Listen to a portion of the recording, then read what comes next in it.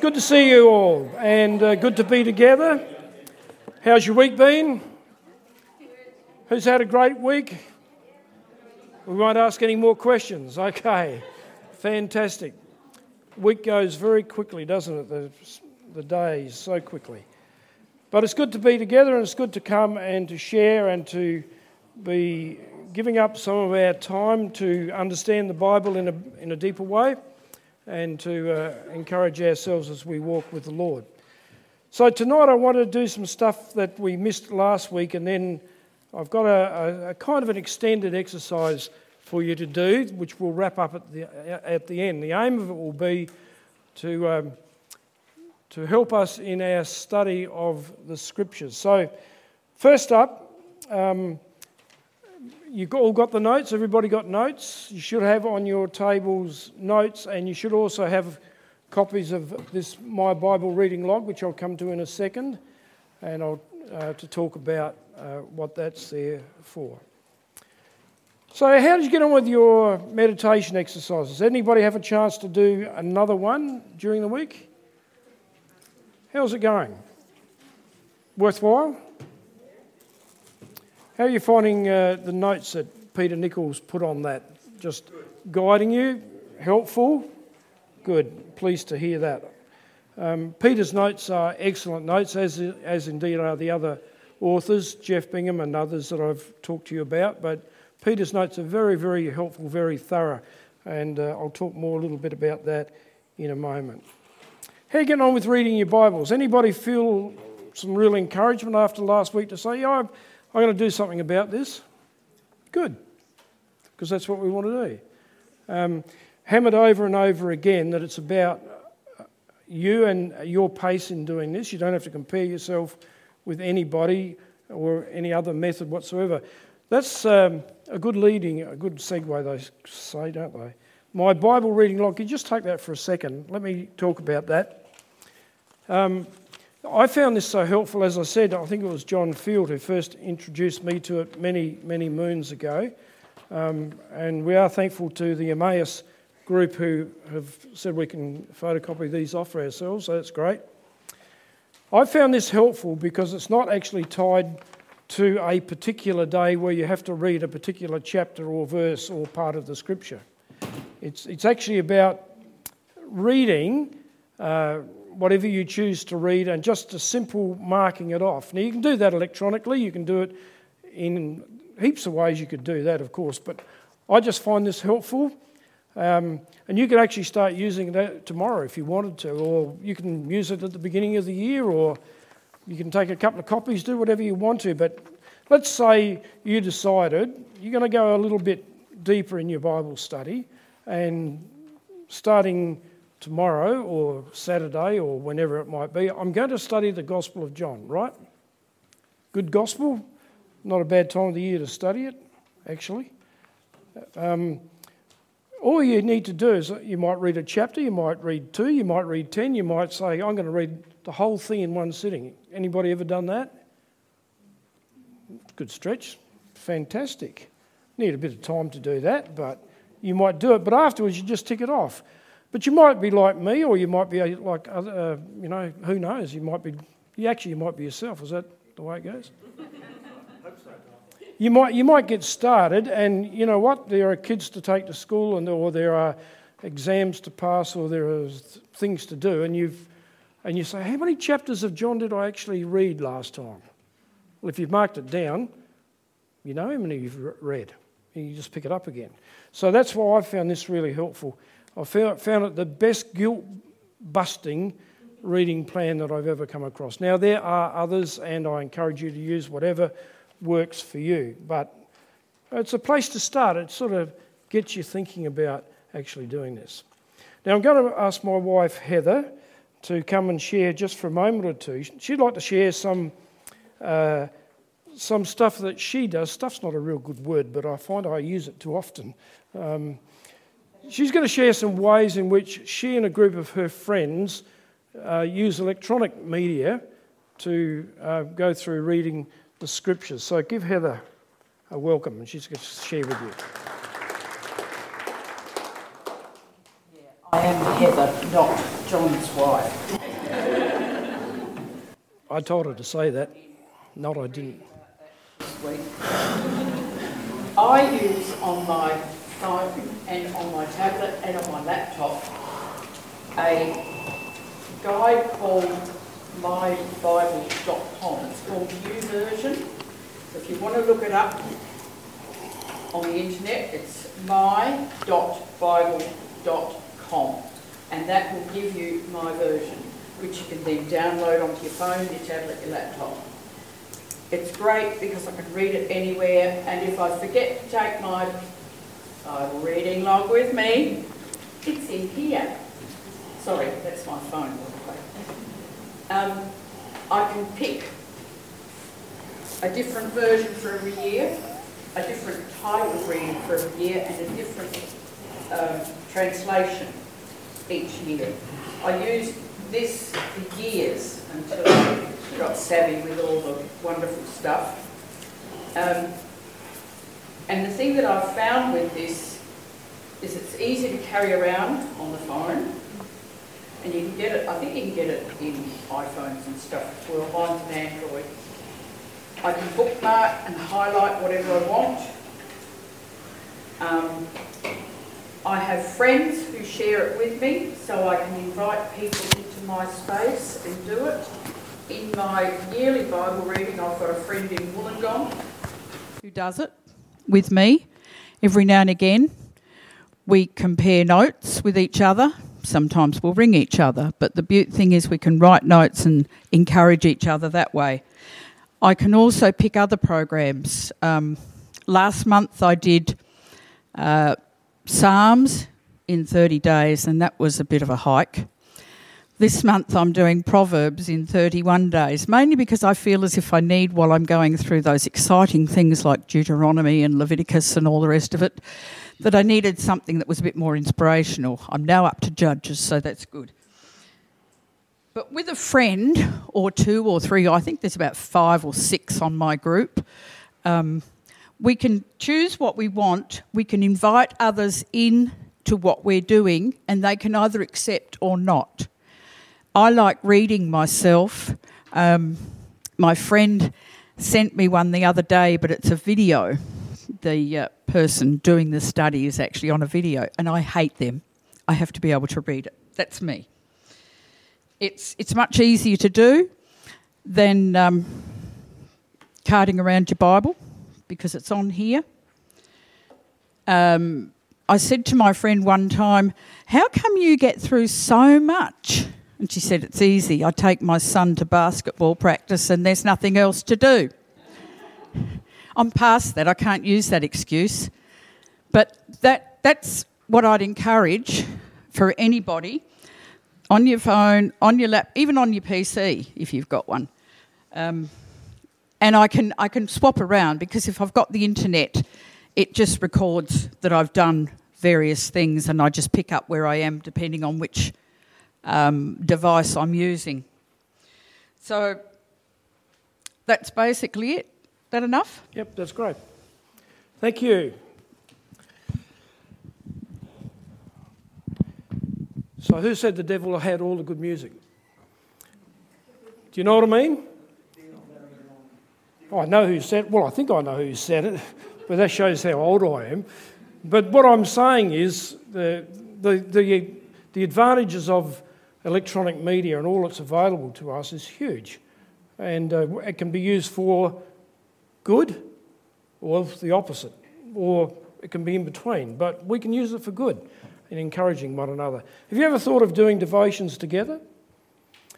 At various times in ministry, I would say to people, I'll be at such and such a cafe at such and such a time in the morning. Bring your Bibles, be prepared to sit down. We're not going to study the Bible together. We're going to do our personal devotions, and then at the end of it, we'll share just for a few moments together and have our cup of coffee and be on our way.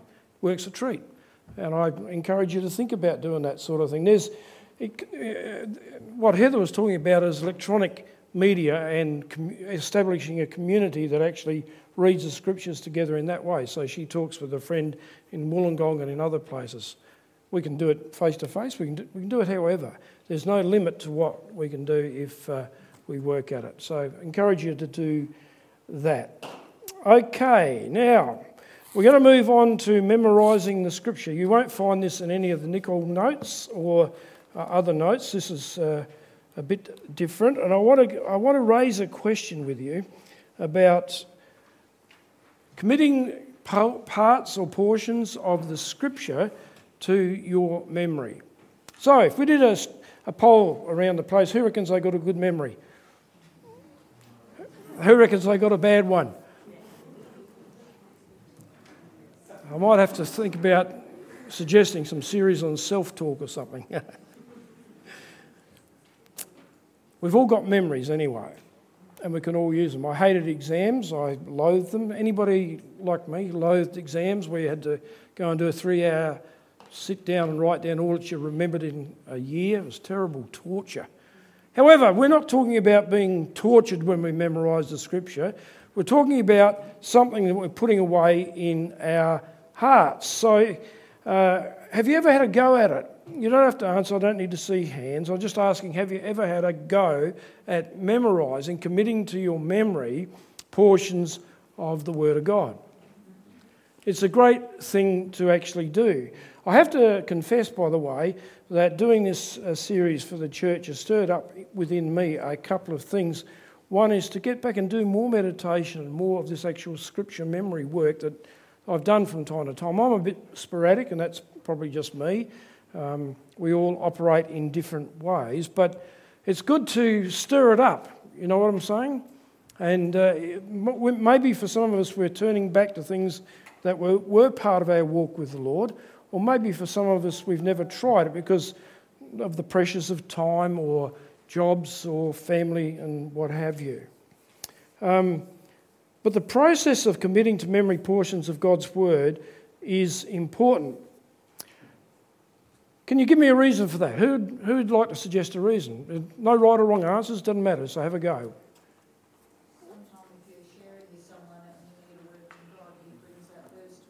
Absolutely. So can I put another word around that? Because I'll say what you said. Sometimes when you're sharing with somebody, you need a word and it's right there. God gives it to you. I think I got that basically right.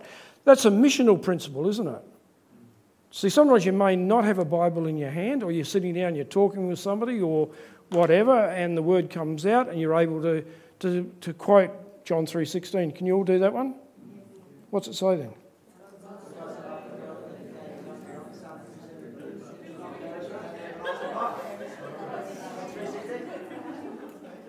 I think I got that one.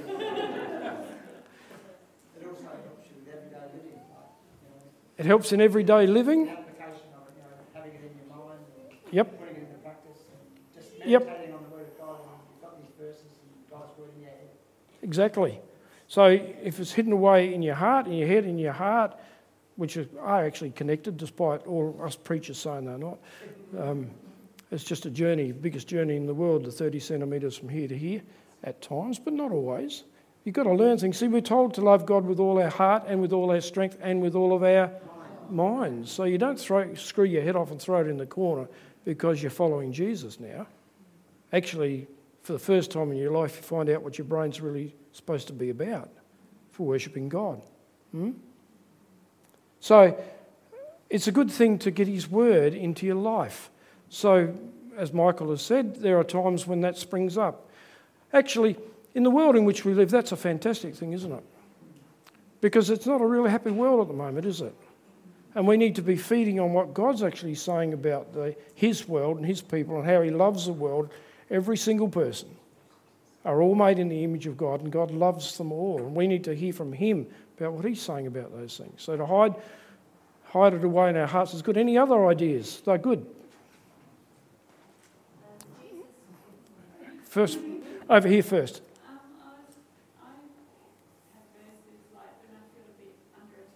Yes. I'll be fearful. I'll have verses that will help me rise above that.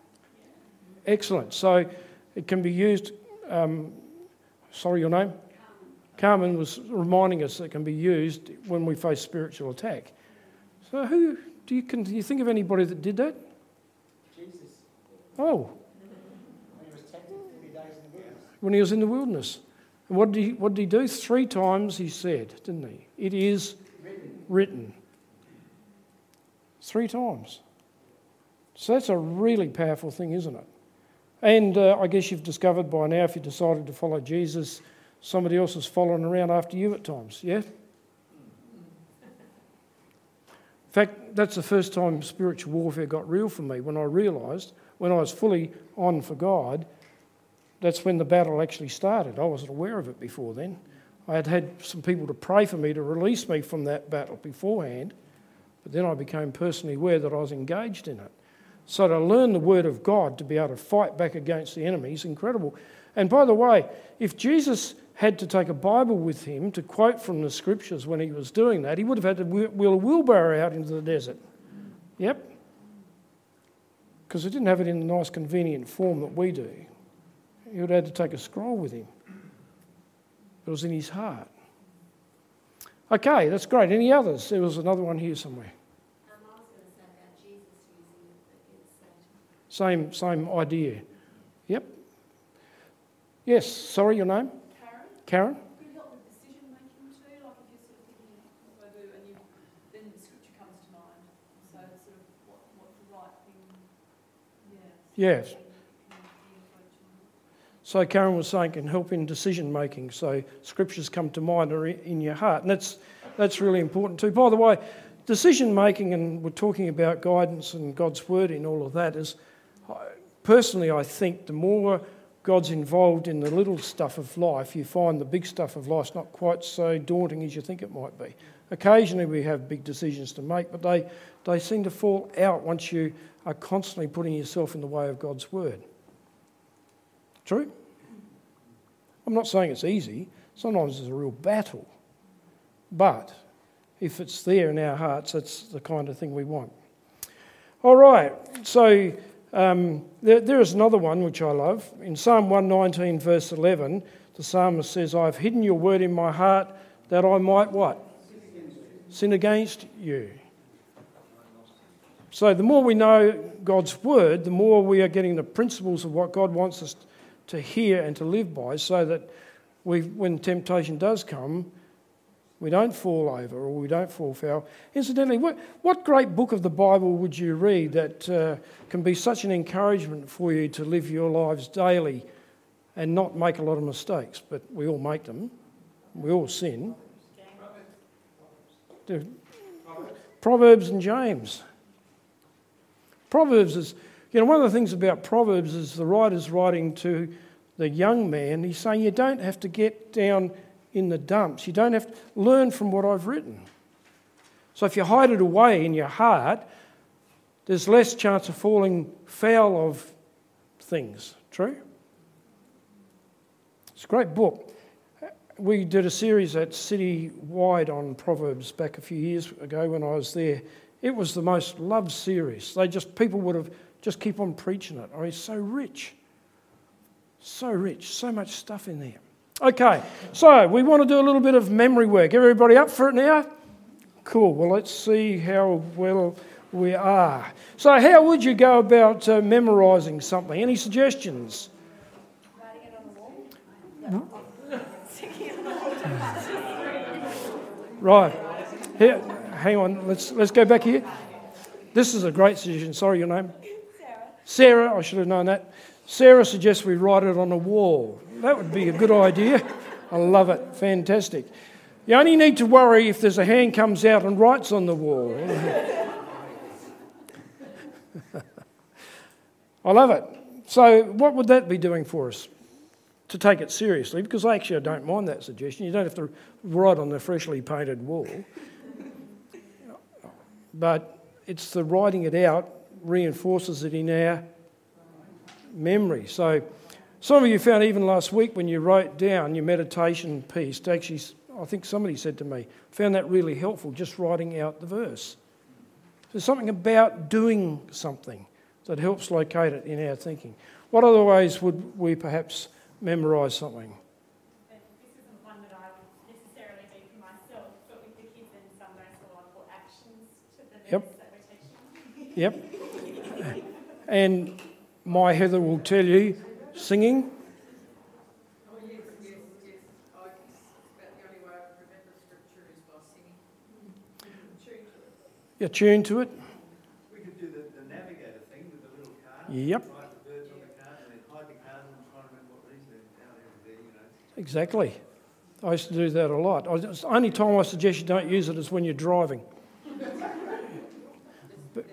of verses that have been stuck up on the back of toilet doors. Yes, I have. I read a verse on the back of somebody's toilet door once, said, "A voice saith to me out of the gloom, cheer up, behold, things could get much worse." So I did cheer up, and behold, things did get much worse. But that's not the kind of verse we're supposed to be memorising, is it, Charlton? We're supposed to be... I once did the topical memory system. Yep. I think that was quite helpful in that I had an accountability partner. Yes. For the week, we would go away and try and memorise it. Yep. And then get back together at the end of that week and basically try to quote it without flaw. Exactly. And it was really, really helpful. So the topical thing was like a navigator's type approach, which Neville was talking about. Yeah, little cards. They probably still put them out, or nowadays I guess they're electronically available. Who knows? I've not looked at that for you, but I'm sure it's out there. Or you can devise your own system. It's not real hard. I have to tell you an experience that was quite interesting for me when I was in theological college. One of our lecturers, when he was doing the Gospel of John, got all the students to stand up and memorise scripture. It was like, man alive, that blew us away because we thought we were theology students, not Bible college students. But it taught me a great lesson because he wasn't just interested in getting all the background stuff and all the rest of John into our heads. He actually wanted us to get that word into our lives. And some of that we learned and had to learn still sticks with me. So there's value in learning the word, okay? My dad also in Sunday school was taught a different verse for every letter of the alphabet. Yeah, wow. And he, at 70, can now still quote them, most of them. So did everybody hear that? Your dad was taught a verse for every letter of the alphabet, and the school can do it. Yeah. Fantastic. John, when we did 40 days, Yep. we had the little key ring. Yep, The key rings, so you could remember that. we did. Line in the supermarket or something, you could read it. Exactly. So in some of the, or one of the churches I pastored, when we did series, we would have a memory verse every week. We'd hand that out at the door. It was on a key ring, and they could add it to their key ring. And so we picked it up from Rick Warren's kind of 40 Days of Purpose, that sort of thing. But it was just, just imagine 3, 4, 5, 10,000, 40,000 people all saying their memory verse together. It's awesome. So we're going to start. Mark is our Carmelite flowers. I've been known to do that and worse, but so there's great value. What's a word you'd use to talk about this? I would use the word personally.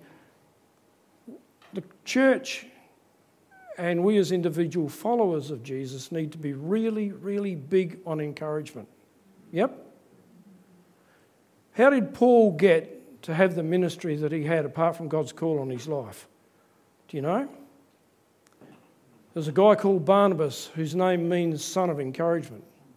And he took Paul by the hand and presented him to the Jewish elders who were very distrustful of Paul because Paul, or Saul as he was then, had previously persecuted the church. You know the story most likely. And he said, no, this guy is the real deal. It is so crucial. Encouragement is so often lacking. And we in Australian culture tend to be a little bit, chop down tall poppies and all that kind of stuff. We're a bit known for it. And it's a good thing for the church to be in a different place. So we need to encourage one another in these things, okay? So let's in fact, I remember once, remember Anne Herbert, Heather, who I actually missed this because I knew she was going to do it and they popped her into a service when I was away, but she presented the whole of the Sermon on the Mount with just out of her heart. And it's kind of mind-blowing.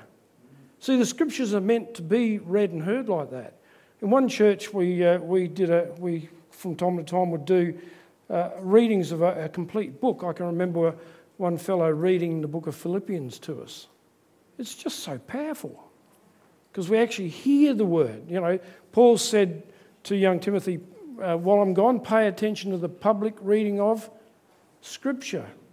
There's reasons for that. It's not just the fact they didn't have it kind of like everybody here has got. It's that there's something about hearing it as well.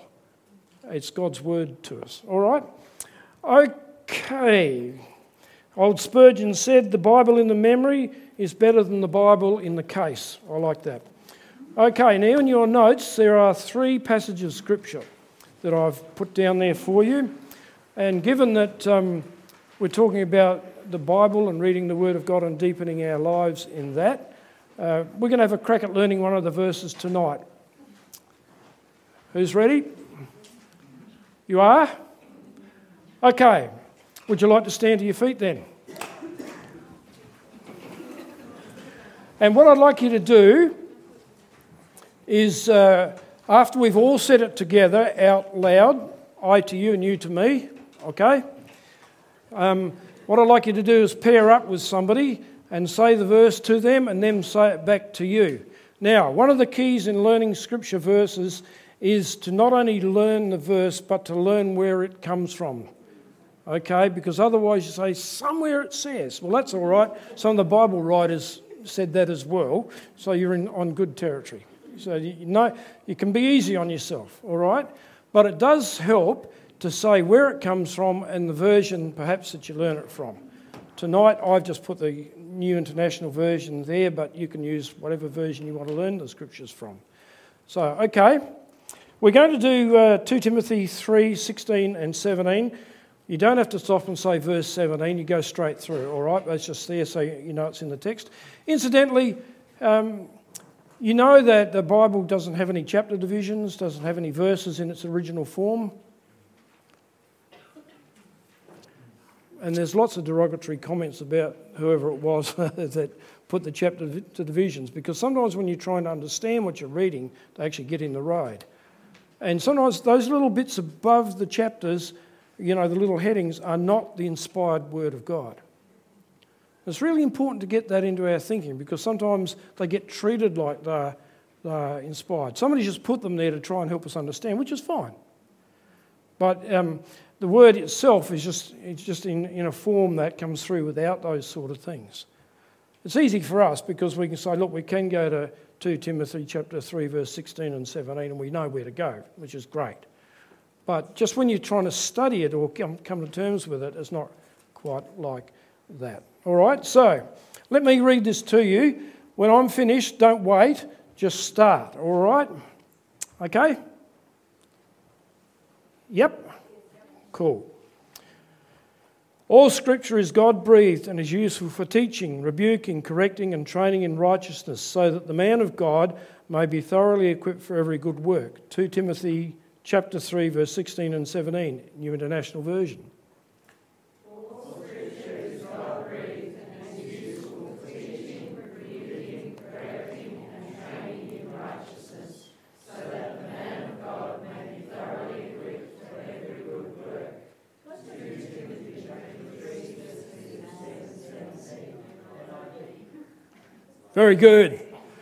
I've got a 2-year-old grandson. He'd be fist pumping me by now. Come on, fist pump somebody about it. It's good effort. Okay, find somebody and share it backwards and forwards. Away you go.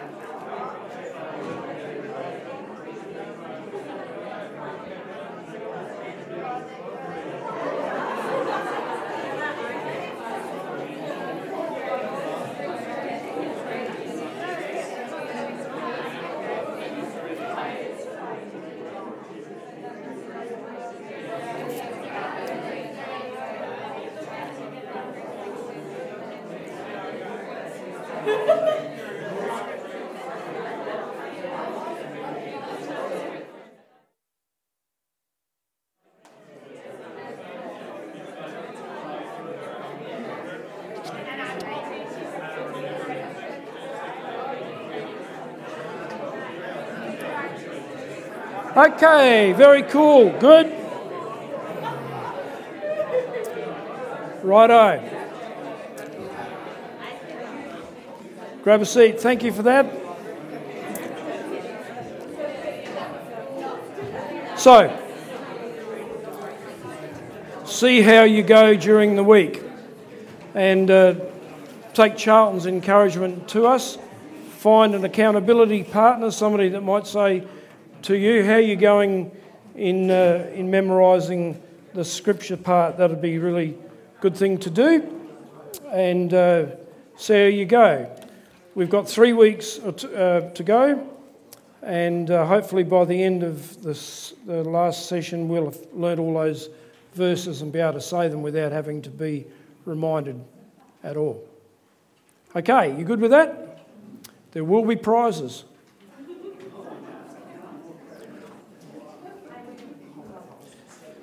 Okay.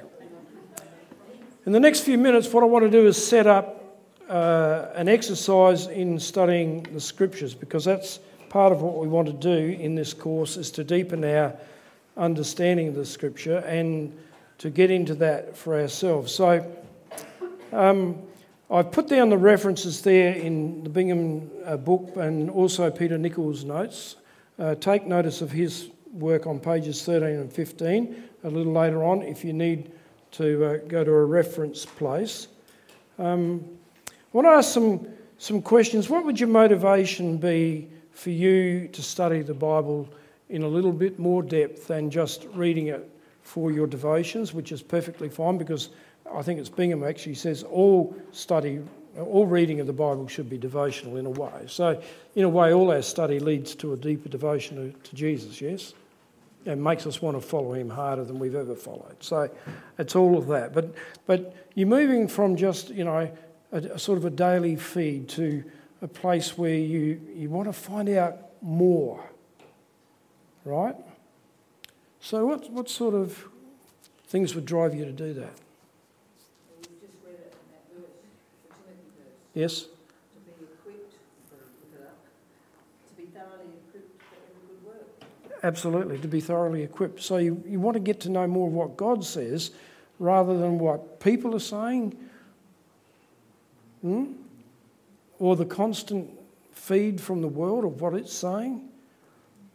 You want to hear God. I made a decision a few years ago. I don't stick to it as strongly as I should, but I'm reasonable with it. The first thing I want to do in the morning, for me, I work better in the morning than at night. By 10 o'clock, my head's mush. It's mush most of the time, but it's double mush by then.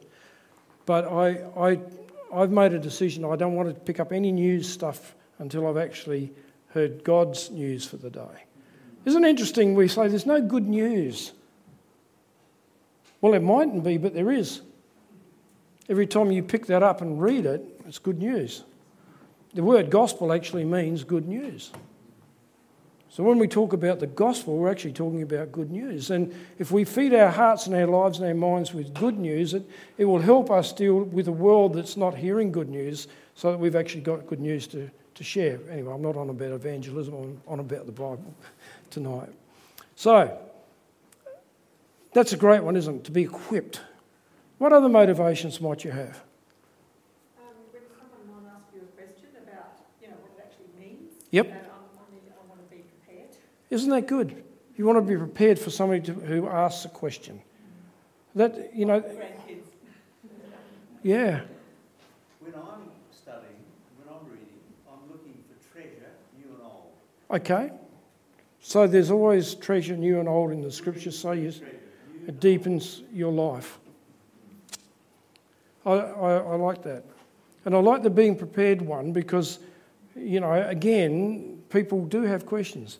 Actually, despite the fact that folks don't look like they've got a spiritual bone in their body, there is a spiritual angst in our nation. And people are longing to hear something that actually is in the right place.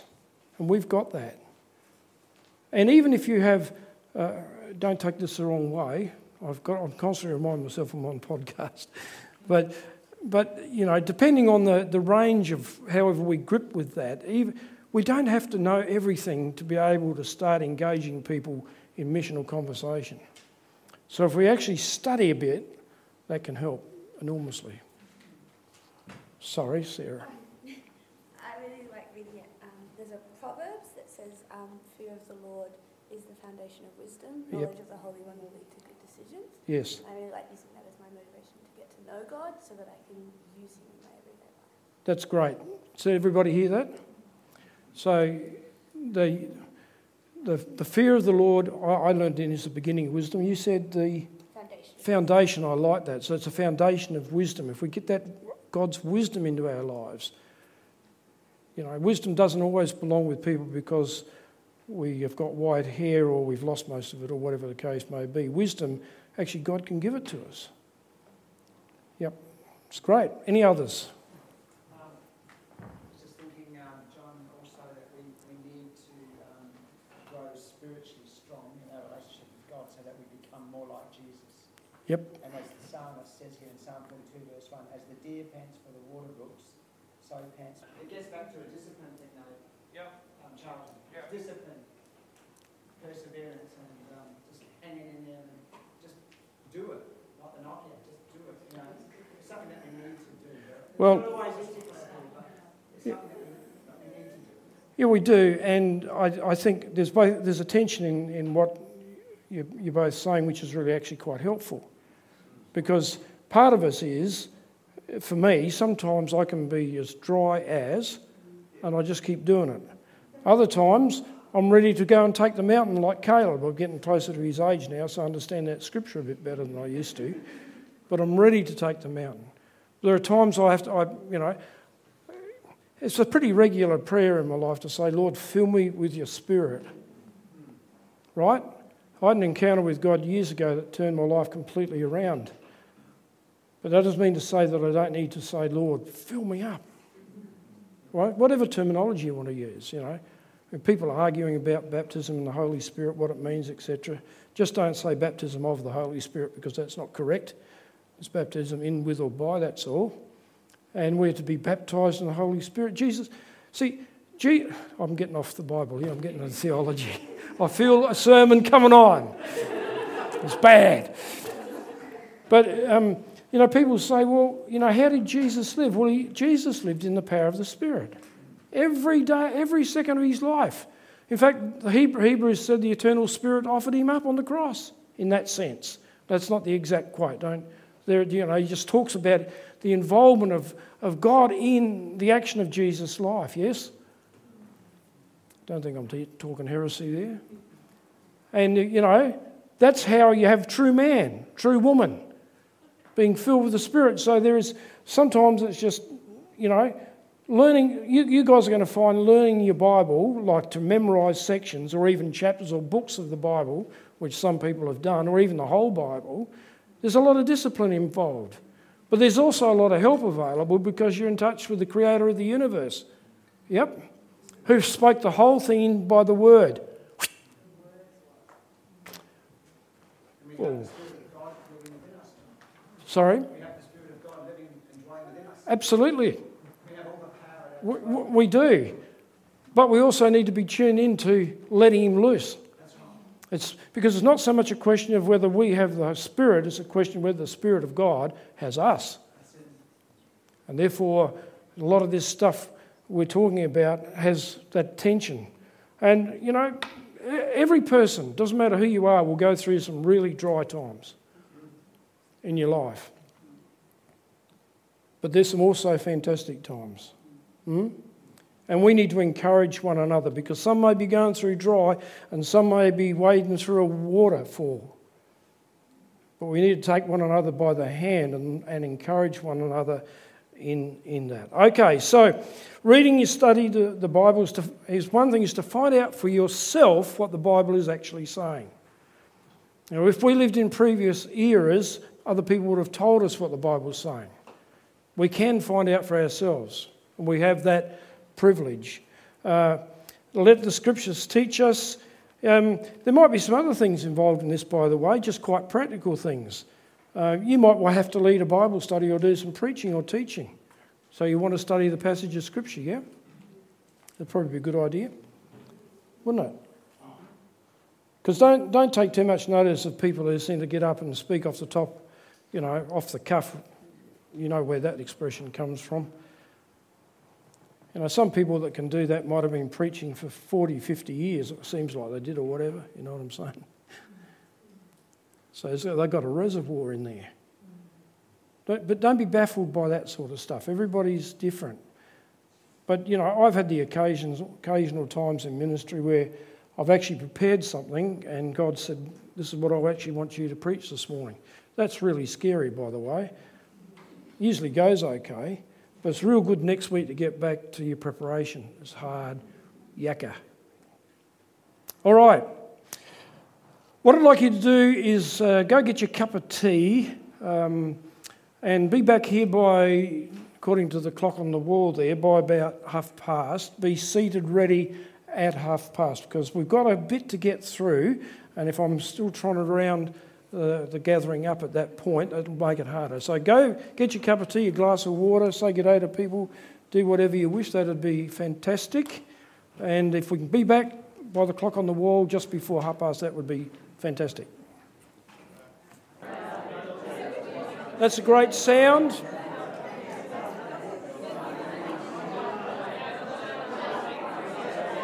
Okay.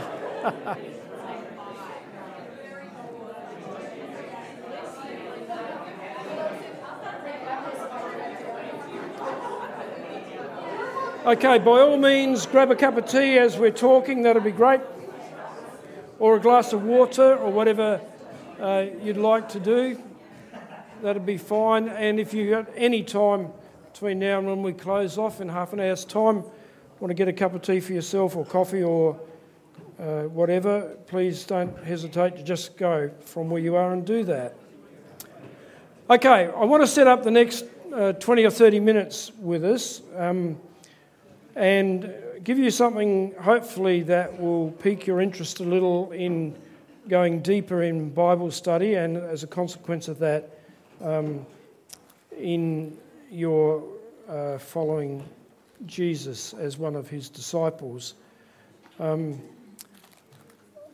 I referred you to Peter Nichols' notes, and you might want to look at them in greater detail after this session or sometime in the next week. They are excellent and will provide much help for you, I'm sure. So just to set this up, we're going to look at a passage in Philippians in a moment or two, and you have it there. But don't quite worry about that at the moment. Let's just talk for a couple of moments about what happens when you decide to study a piece of scripture in detail. It might be a gospel, it might be a couple of chapters, it might be a verse, it might be a whole bunch of things. I reckon that some of the things that will come your way are quite pragmatic. First one might be, how much time have you got to do this? Tonight it's going to be a bit artificial by nature of the case, right? But say you want to really study John's Gospel in detail, or say Paul's letter to the Galatians. How much time have you got to do that? You have to think about that. Another practical consideration is a place to do it. Somewhere where you're able to study, whatever way you want to do that. Won't happen unless you do. I found in ministry that I tried to take a regular day to get away from pastoral ministry and spend time in retreat with the Lord. But I know if I didn't put it in my diary, it didn't happen. Right?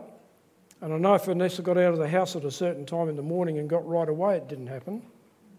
So it's the kind of same thing. When I used to work for a living, before I became a minister,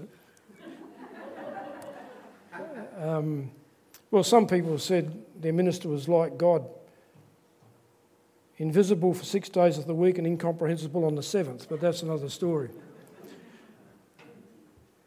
Somebody got it. I just had to take time out of my so-called working schedule and go away. Heather and I used to do that from time to time. Somebody look after our little kids and things like that. So there's a decision making. Do you see what I'm trying to say? Because it's not, it just won't all work. Even when you're retired, it doesn't work all that easily, I've found. And then how will you decide what portion of the word that you'll study? Will it be a brief study or a detailed study? And what resources are going to be available to you? I've talked about Nichols' section in his notes, but other things like Bible dictionaries, which we'll talk about next week, and different things like that. You know, so if you've got to do background to the study, where are you going to get that information from? These days with the internet available to us, there's a tremendous amount of stuff there. You just got to wade through what's good and what's not good. So there are practical considerations. And then there's a couple of things I want to touch on very briefly. We probably should spend all night on this, but we won't. I want to just open it up to you. There are a couple of key considerations. When you're studying the text, you want to actually find out what God is saying, right? Not what you want to say, or not what Tom said, or Janet. I hope there's no Toms or Janets here. You want to find out what the Bible is actually saying of and by itself. That's a key kind of thing. So there's a couple of words that you often will hear, particularly ministers talk about it a bit, and it sounds like it's kind of highfalutin, esoteric language, or they're just using special jargon, which is a bit of a pity in a way. One of those words is a thing called exegesis. And exegesis is a word that simply means taking out of. So when somebody's preparing a message to preach about, which is they're going to come and preach in an expository fashion, they first of all have to do their exegesis, which means they have to go to the passage and let the passage speak for itself. Which means you've got to put aside all your presuppositions or your ideas or all your reading, even your theology. So what is this Bible passage actually saying? Are you with me? The word comes from the Greek word meaning to guide out of. Sproul, R.C. Sproul said that in Knowing Scripture. And I have this great little passage here in this great book, Eat This Book, by Eugene Peterson.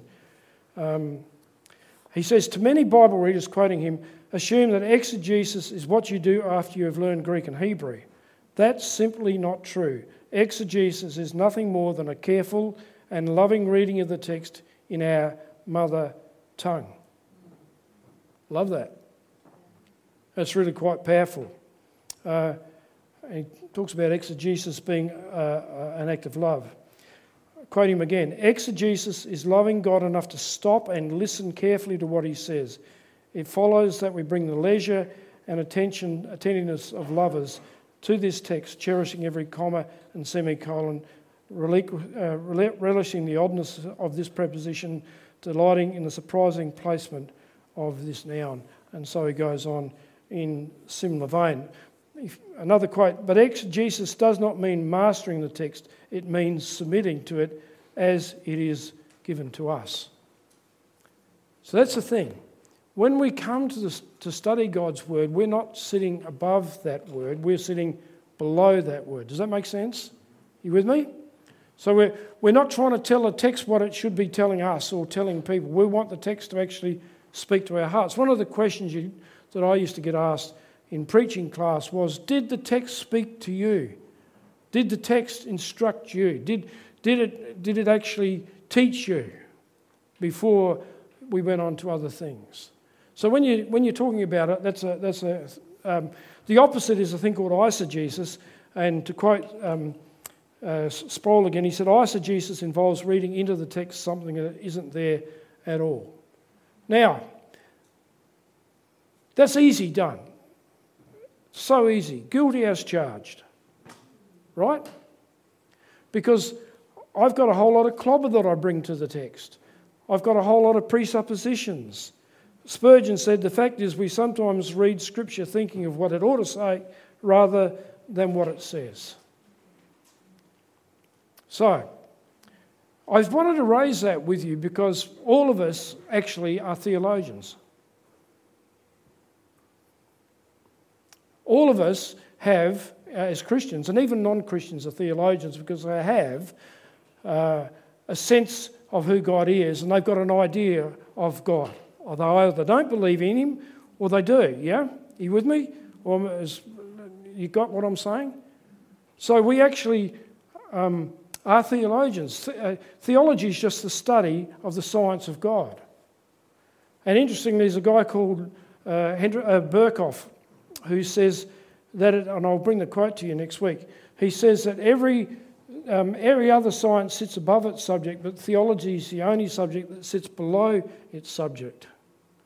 So when we actually come to, that's rough paraphrase, when we come to study who God is, or study his word, which is God speaking to us, we actually sit as quite humble servants, in a way. And yet not as cowering, frightened servants. You with me? So this is not... See, God is a loving God. God is a what? Absolutely. So he's loving us in his word, yeah? Okay. We're going to run out of time awful quick. I've set the passage up for you. Obviously, there's going to be some artificiality about what we're going to do. But for the next 10 or so minutes, I want you to take Philippians 4:4-7. I'll read the passage to you. I want you to study it by yourself for about 10 minutes, most. And then, well, we might skip the one-on-one thing. Then we'll go straight to sharing around the table. What did you learn? What did you find out? Okay? Are you with me? Who's up for it? Cool. Okay. So it will be artificial. It'll feel kind of weird, but just put all that aside and just have a go at reading it. Are you familiar? Who's familiar with the passage? How many sermons? Who's heard sermons preached on it? Don't be anxious for anything, but by everything by prayer and supplication with thanksgiving, let your requests be known to God. Yep. So you've probably heard lots of things about don't worry, don't be anxious, all that, all right? I want to encourage you to put all that aside and just read the text and see what God is saying in it. So let me read it to you and then away you go. Rejoice in the Lord always. I will say it again, rejoice. Let your gentleness be evident to all. The Lord is near. Do not be anxious about anything, but in everything by prayer and petition with thanksgiving, present your request to God, and the peace of God, which transcends all understanding, will guard your hearts and minds in Christ Jesus. Okay, where you go? You've got about 10 minutes max on your own. I'll tell you when it's time to come back, okay? It's very artificial, isn't it? Because I guarantee that you've just felt like, I just got started in this. There's so much more to do or to be had. All right? Well, that's good. Because in a way, that's what we should be feeling. That this word's got something more to say to us. It can take us deeper. So you want to keep on writing. I might just skip the bit where we share with one another for sake of time, and maybe we can do it together as we talk about how that touched us or what did we see. Anybody feeling a bit anxious? So you know what to do now, don't you? Be anxious for nothing, but in everything by prayer and petition with thanksgiving, let your requests be made known to God. That's a great verse, isn't it? But what did you hear? Anybody want to say, I reckon it was saying this. Okay, anybody willing to have a stab? Because you don't have to be worrying about right or wrong answers. It's all good, all right? I think for me, that God's peace guards our hearts and minds. Right. God's peace guards our hearts and minds. That's pretty real, isn't it? So it's not saying you get relief from anxiety by a whole bunch of other things that people might suggest, which all could be good, but it's actually saying for you, or for the people who are reading this, God's peace will guard their hearts and minds. That's a pretty powerful thing for us, isn't it? Because, see, we can very quickly get into application, but we live in a very anxious world. And some of you are in the stage of parenting kids that can get pretty anxious because they're fed with a whole bunch of stuff and they can think, what's happening to our world? Heather and I often talk about we grew up in an era when the atom bomb was going to blow us off the face of the earth. Nobody ever talked to us about God's peace being the ultimate guard, so that's really helpful. Anybody else? I really like how it says to pray for the prayer and petition with thanksgiving. Yes. So that you see that it's in God's strength, not your own. I was listening. Absolutely, trying to take it all in. Yeah, absolutely. See, it would be easy to come at that text and say, I know what all this is about, but actually when you start letting the Bible speak to you about what it wants to say, it actually changes the paradigm of how we hear the Word of God. Otherwise we can jump in at the level of application, or already know what this says anyway. God wants to speak to us through His Word, so we've got to let it speak to us. It is a really, folks, it's a really difficult thing in a way to do. I mean, I didn't choose the passage, just a passage I thought was a good one.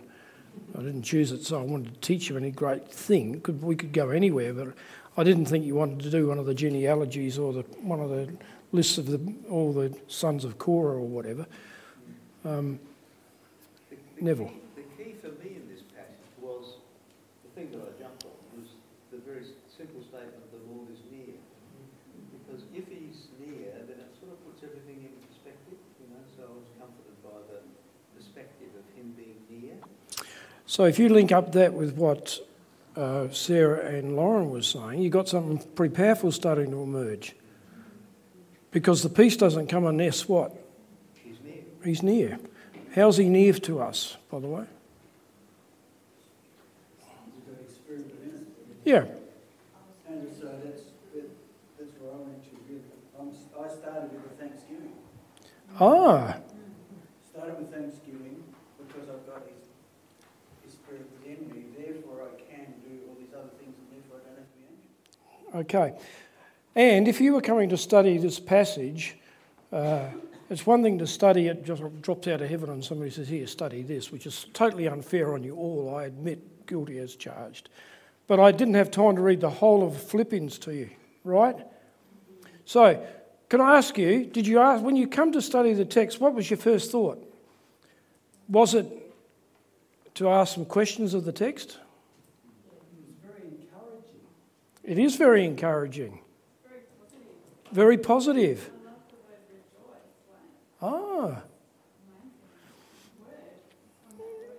And Paul's got a thing about it, hadn't he? He says... Joy comes through the book of Philippians, and he says it twice here, rejoice in the Lord always, I will say it again, rejoice. He does. And the interesting thing is, Michael, that he's writing to a church that needs a bit of joy because they're having a bit of a stoush. I read I thought, I'll see where it came from, so I read what came before it. And they were specific people being told to, sort out a bit of an argument and get your act together. Get your act together. And so I sort of thought this was almost like saying, actually, this is keep you in tune with God. Yeah, and so sort of like almost saying, this is how you should behave, this is how you are behaving. Yeah, very good. And the thing too is that he's not saying, get your act together. Come on, pick up your clothes, boy. He's not saying that. He's actually saying, sort out your difference, and you, others, help them do it. How many times do we get that? We probably walk the other way when it comes to trying to sort out differences in conflict in church life. It's too hard. Don't want to get involved in that stuff. But Paul's actually saying, you there, and I always say stinky, but stinkety, whatever, they're having a problem. Yeah, well, they're all those things, but he's actually saying, Don't leave them on their own. Get there in alongside them. So there's an interesting point coming out there. If you're going to study something, you have to look around at yourself. Okay, so for sake of time, sorry, apologies to all, but I just better keep moving because we could go all night, yeah? We could easily do another half an hour on this and you wouldn't mind giving up a half an hour, but you wouldn't come back next week. So we need to try and kind of round it up. So asking the questions, did you kind of working out the theme? That's what I felt we were grappling with. What's the theme of this passage? What's Paul trying to say? Oh, incidentally, he didn't actually write it to you first up. That's a really important question, isn't it? Who did he actually write this to? He wrote it to a church in a place called Philippi. He was in prison in Rome about AD 62. He wrote and a letter was taken to them and they read the letter and was read in the church. So, time's going to go quick here. But the issue is that all those questions are very important. Because sometimes we read the Bible and we want to hear God speak to us, but in the first instance, he wasn't actually writing to John. He was writing to a particular place, a particular circumstance, a particular situation, right? So those sort of background questions are really important. Now, you would obviously get to that, all of you would get to that very easily. You had to have more time, yeah? This is a very unfair exercise in that sense. But you probably knew a little bit of your background. You'd ask yourself, what's he writing? He's not writing a story, is he? Not here.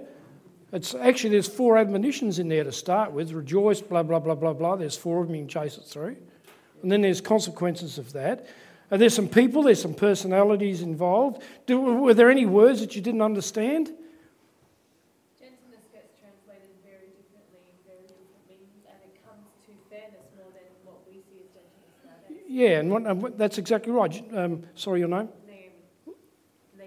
Naomi. So I got that wrong? Naomi. Oh, Naomi, sorry. I left my hearing aids out tonight. Literally. Naomi, my oh, good job. Excellent. I'll remember next week. Whoa! So it does come down to that. And some of the older translations talk about forbearance. So there's a word. So we might even, when we're doing it in depth, we might have to go and say, check out some of these words to find out what's actually being said. All right? So again, it comes down to how much time you've got, which for me is running out very, very quickly. You might want to think about, are there any concepts that trouble me in my thinking here? What can't I get my head around?